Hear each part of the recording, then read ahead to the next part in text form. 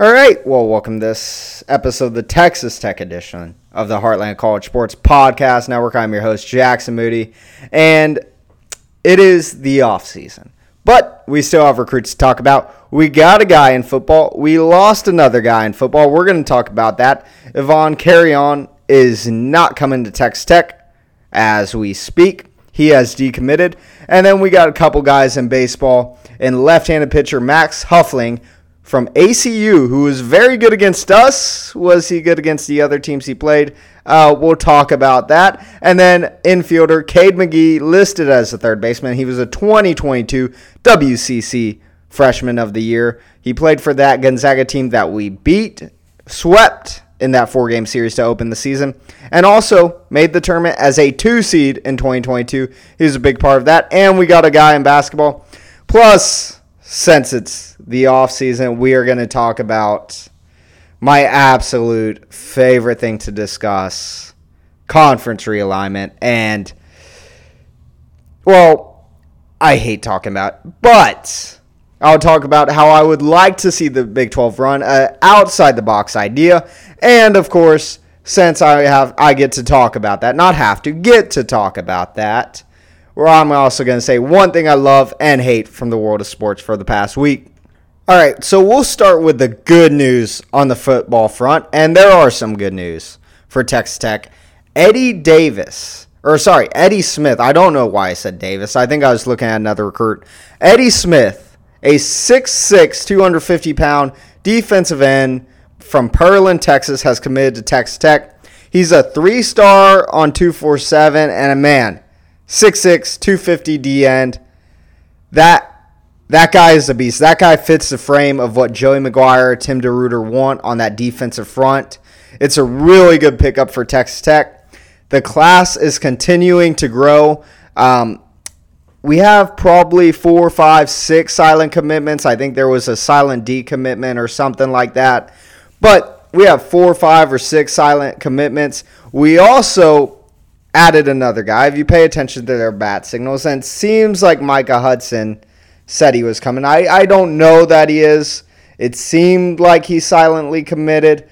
But it seems like if you read in between the lines, I'm going to go here first. Yvonne Carrion has decommitted from Texas Tech. He was a 4-star receiver. He got interest from OU. He decommitted today. What I believe happened, so if you believe what I believe, and maybe I'm completely wrong, maybe Micah Hudson is not coming to Texas Tech, but everybody's crystal ball seems to be saying Texas Tech for him. He's a receiver. 5-star. Anthony Beckel-Roman is another guy Texas Tech is in for. Could be announcing soon. And he's also a wide receiver, most likely. He's listed as an athlete, but likely a wide receiver. That's what he mainly plays in high school.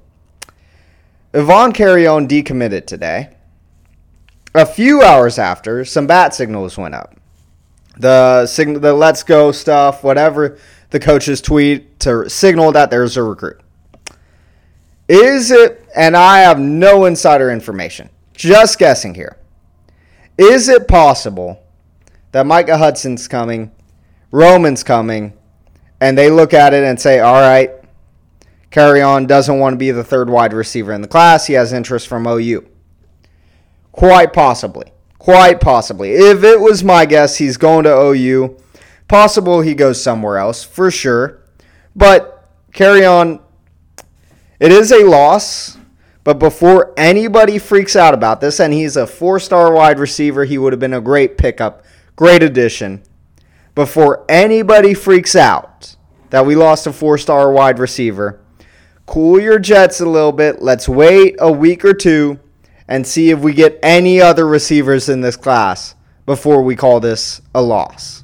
Now, we have commitments in 3 different sports to talk about, which is really cool. Also some cool women's soccer news that we'll get to. But we're going to move to basketball for now.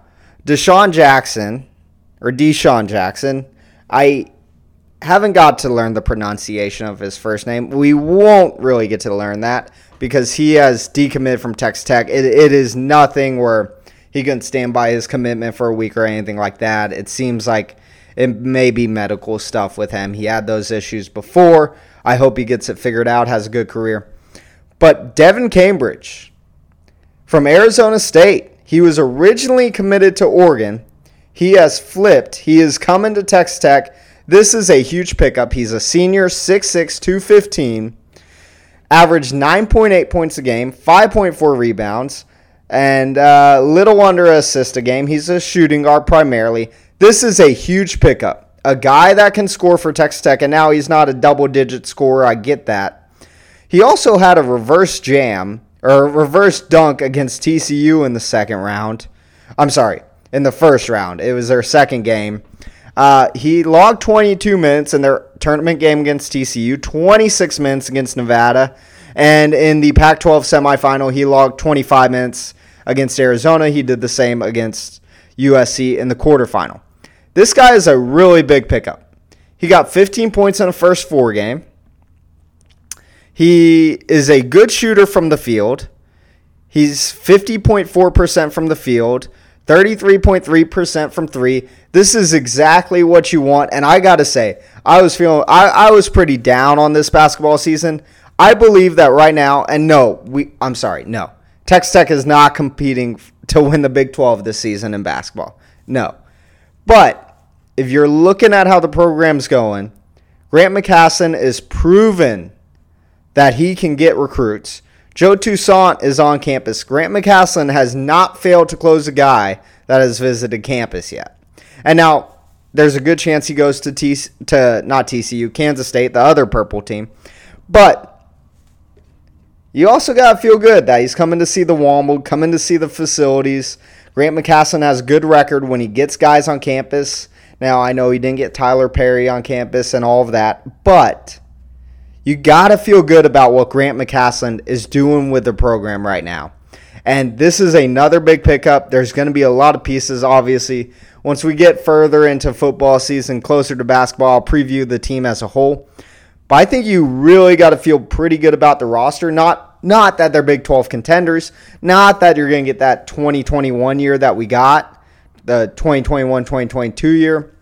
But that you could get a team that makes it back to the NCAA tournament. And if you can get back into the tournament, missing just 1 year, Grant McCasland, you'd have to give him an A+ on the season. All right, so both the basketball and football programs lost a recruit, got a recruit. I think they're in good shape either way. Baseball got a couple guys, and don't worry, I'm not giving you any bad news. We didn't lose anybody from the baseball program.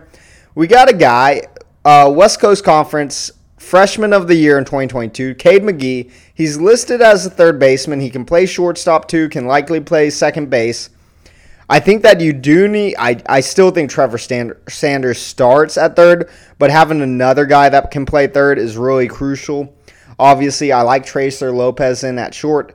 Cade McGee can definitely push him there. We'll see what Will Burns can be in the middle of the infield. We'll see, obviously if Austin Green gets drafted, there's certainly a chance of that. If he stays at second base, if he goes to the outfield. But you got another infielder, which I thought you need a couple outfielders. I would love a third baseman and first baseman. And you got that, and you got a third baseman that can also play shortstop. Just some stats on this guy. 2022, and he also pitches a little, not very well, so I don't think we'll see him on the mound. But 2022, he batted .298. 2023, he batted .293. Now, his batting average went down. His slugging percentage went up from a .514 to .587, and his on-base percentage went up from a .393 to a .430. Drew a lot more walks.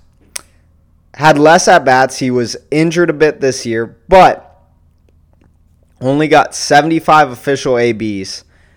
This is a great pickup. It gives you depth. It gives you a legitimate guy who could be a starter for you. And now, in 208 ABs in 2022, he hit 10 home runs. In just 75 ABs in 2023, he hit 6 home runs. There's a lot of reason to be optimistic about this guy, especially if he continues to grow power-wise and get him playing on Dan Law Field, I think you could see some big home run numbers. Definitely a good chance that you see double-digit home runs out of this guy. The other guy we got, which is kind of a mixed bag, we needed some arms, and we got an arm. We got a left-handed pitcher. The problem is he has regressed a bit. Now, he was the guy that was holding Texas Tech to a no-hitter the first time that we played him. Then they put him back out there. Didn't go great for him. Kind of surprised they didn't start him in that second game. That was that weird one where he got paused in the fourth inning, and he came back out having a no-hitter. They decided to let him throw. Kind of surprised they didn't let their bullpen try to hold on to that lead. But then again, we saw the bullpen. That game probably wouldn't have mattered. He had a 4.03 ERA in 2021, went up a bit to 5.37 in 2022, and had a 5.4 this past year. Now, he is a left-handed arm out of the pen. If you trust Mitch Gardner to develop him, which I'm sure a lot of people are skeptical about, then there's a lot of it. But what he really does, he gives you depth out of the pen. He's a good arm, and the best news is he can't hurt you again like he has the last few years. So, good pickup. You have a left option out of the pen now, an extra one. Can he be an Ethan Coombs type that really nobody saw having that big of an impact and was a critical guy for you in big moments this season? It's certainly possible. It's certainly possible. And a lot's made about Texas Tech's pitching and their pitching coach with Gardner, but Coombs was good. Robinson developed well. Mason Molina got out of his funk. Zane Petty developed. Jacob Rogers really came on strong at the end of the year. Can he do similar things with this guy? It's certainly possible. He is a good option out of the bullpen for Texas Tech. Now, for my absolute favorite thing, some conference realignment talk. So, obviously, the Pac-12, it's not a good conference right now. It's going to be a fun conference to watch in football. I'm excited. I mean, I live in Denver, so I'm excited to have some late-night games to be able to watch. I remember that Oregon State-Stanford game, that crazy comeback they had. And they have a lot of good teams with UCLA, USC, Oregon State's supposed to be good. Washington, they have a lot of good QBs, especially when you throw the Colorado kid in, and then Penix out of Washington. But their media deal is awful. They're losing USC, UCLA. I think it's clear that Oregon and Washington don't hold the blue blood value that they thought would hold them together. I personally, and they're losing Southern California, I personally do not care if we add a single team from the Pac-12. I really don't. And my office is in Boulder. I would love to have Texas Tech play in Boulder. I'm going up to the game in Laramie, so I would love to have that road trip. That's an easy road trip for me, 40-minute drive, quick one, and I have a place to park at my office. But I really don't personally care because the Big 12 is way better positioned than the Pac-12 is. You have your media deal. BYU would have been a great add to the Pac-12, but they wanted to date BYU. They didn't want to marry BYU, which, for the life of me, I still can't understand that. I get the religious aspect. I get the politics aspect, but it still makes almost no sense to me. I mean, you have a national brand in your time zone, and you don't want to add them. I just, for the life of me, I can't get that. I can't get the thinking behind that. But this is the same conference that denied Texas Tech, Kansas State, Oklahoma State, TCU, all that just 2 years ago. So when you throw in that thinking, it makes sense. Also, they're talking about adding San Diego State. And I'm sorry. I want nothing to do with San Diego State in the Big 12.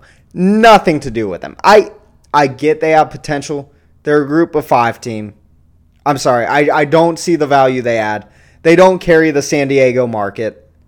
I don't believe they do. They're not going to carry Southern California. And then they're also talking about SMU to the Pac-12. I'm sorry. SMU? Really? Like, obviously Texas A&M, Texas Tech, TCU, Baylor are bigger. And then Houston's bigger than SMU. Houston's been to multiple New Year's Six Bowls. How many AAC titles has SMU won? Honest question. And I know they're trying to come back, and I know NIL could help them. But they still, I mean, even when they were doing NIL, when you weren't supposed to be doing NIL, they still didn't win a national title or anything like that. Houston's clearly a better program than them. Houston made a good transition to the Southwest Conference. I'm sure they'll do the same with the Big 12. Cincinnati, they've been to college football playoff, and as much as I hated their coaching hire, as much as I thought it was an awful hire, they're recruiting very well. UCF has no qualms that they're the fourth team in Florida. They believe that they are a punching up team and a team that can be bigger than Miami and Florida State. Now, they can't be brand-wise bigger than Miami, but could they be better than Miami? They've been to New Year's Six Bowls more recently than Miami has. They have a bigger enrollment than Miami has. They have their own stadium that isn't a 45-minute drive from campus. Miami doesn't have that. UCF could legitimately be bigger than Miami in 10 years. Maybe not brand-wise. They're not going to get the 30 for 30 documentary. But this is also a school, by the way, that just recently got up to FBS and started competing right away and already got themselves into a Power 5. I don't see the need to take any Pac-12 schools. That being said, I wouldn't mind if we took Colorado. I wouldn't mind if we took Arizona. It destabilizes the Pac-12 and all that. But I don't see the actual need for it. And if we do take schools, my personal preference is to take 15. And y'all can disagree with me as much as you want here. My personal preference is you have 12, 15, or 16 schools. I would love to have 3 divisions, 3 5-team divisions, 3 4-team divisions, whatever it is, whatever the number comes out to be. And at this point, yes, you want to compete for national titles, but that's not really the goal of any team in the Big 12. The goal of the teams in the Big 12 is to win the conference. What I would like to see is you divide them into 3 divisions. You play your division every year. You play at least 2 teams from the other division. You get up to 8 games. And then the division winners and the top runner-up go to a 4-team playoff with the top 2 division winners hosting. You can either start week 0 or you can start week 1. And then the other teams, whether it's 5 through 12 or 5 through 14 and you cut the 15th team out of it, they play a game and you can go off matchups of whoever didn't play this previous year. You try to even it out. So if you didn't host last year, you host this year. And, if it's not possible, then okay, you go a year down. But it would be amazing to do that than have 2 5 and 6 teams facing off. Or a 5 and 6 and 6 and 5 team facing off.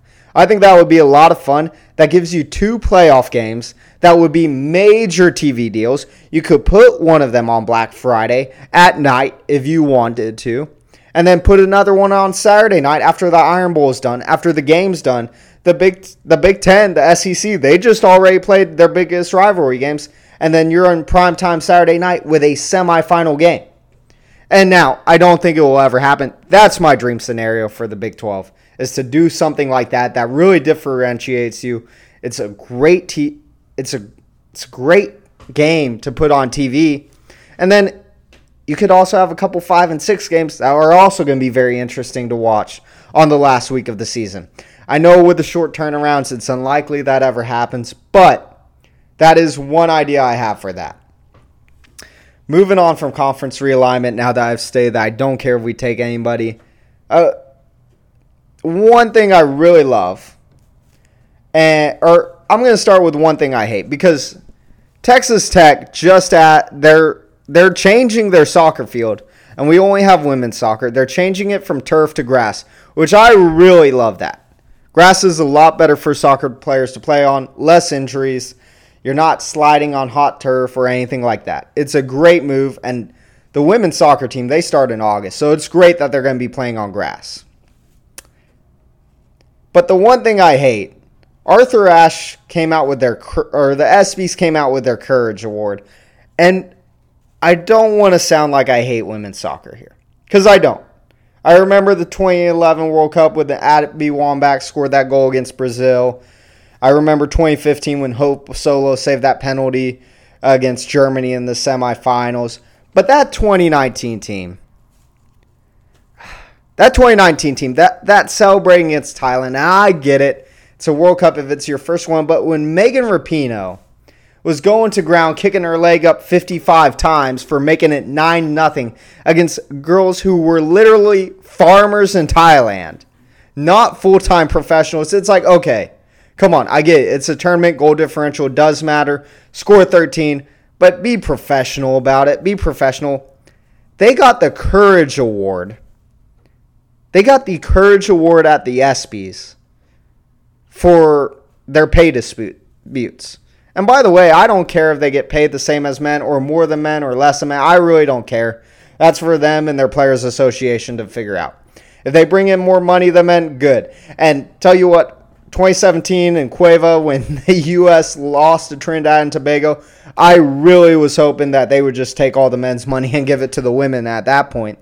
But to get the Courage Award for that over Peyton Hillis, who literally was in the hospital in critical condition because he saved 2 children from drowning, is just ridiculous. I mean, come on. The Courage Award is supposed to mean something, and they messed it up a while ago, whenever that year was, 2015 or 16. But to give the award to somebody for contract negotiations over somebody who literally saved somebody's life, saved 2 people's life, yes, they were his own kids. Of course, he was going to do it. But still, you're giving an award for contract negotiations over saving somebody's life? I mean, come on. Now, one thing I really love, I'm in San Antonio tonight. By the way, this is the 4th laptop I've recorded on in 4 weeks. I hope it sounds good. I had to re-download this app. I'm assuming the speakers are just very weird on this thing because all the noise that I'm seeing is coming through, but used my work laptop for a while. Then I recorded on that. Screen went to crap. Then I recorded on my friends. And I recorded on my laptop from 2 weeks ago, or from that I hadn't touched in 2 years. Now I'm recording on this one. And I don't know if y'all have seen the movies with the Bomb Squad, where they come out with those big laptops. That's literally what they gave me. It literally has a handle on it, so I can carry it like a briefcase. It is the most ridiculous looking laptop that I have ever had. But anyways, I was at the San Antonio Missions game, and it was their deals night. Now, they got me. It said that they have $2 beers. The $2 beers were 6 to 8 ounces maximum. But they went with a new name for this one. It was quite interesting. They went with a new name called the Flying Chanclas, which apparently is flying flip-flops. And their mascot, and I'm not saying this, okay? I say in a group chat, I'm friends with 3 people that are from a border town. One guy, we used to work together. He was on our tracking team in Colombia. He's from Colombia. One of them, I just sent a picture of the mascot. He just said, "That looks Mexican." And it was literally a mascot walking around with a flip-flop, and the mascot would pretend to hit people with a flip-flop after like a kid took a picture or something. It was pretty hilarious. The San Antonio Flying Chanclas won the game over the Frisco Rough Riders tonight, 3-2. It was a really cool game. Not the best stadium, the Dell Diamond. I grew up by the Dell Diamond. It's obviously a better stadium, AAA to AA, but really fun game, really fun atmosphere. San Antonio Missions, definitely like them. But that's going to do it for this one now that I said one thing I hate and one thing I love. Obviously, conference realignments in the love category there. But that's going to do it. If y'all have time, go ahead and give this a 5-star review. Rate and subscribe. If you don't want to give it a 5-star review, my Twitter is @JacksonBig12. If you want to tweet mean things at me, I prefer you do that there than leave a bad review. So feel free on that. But I appreciate it and wreck 'em.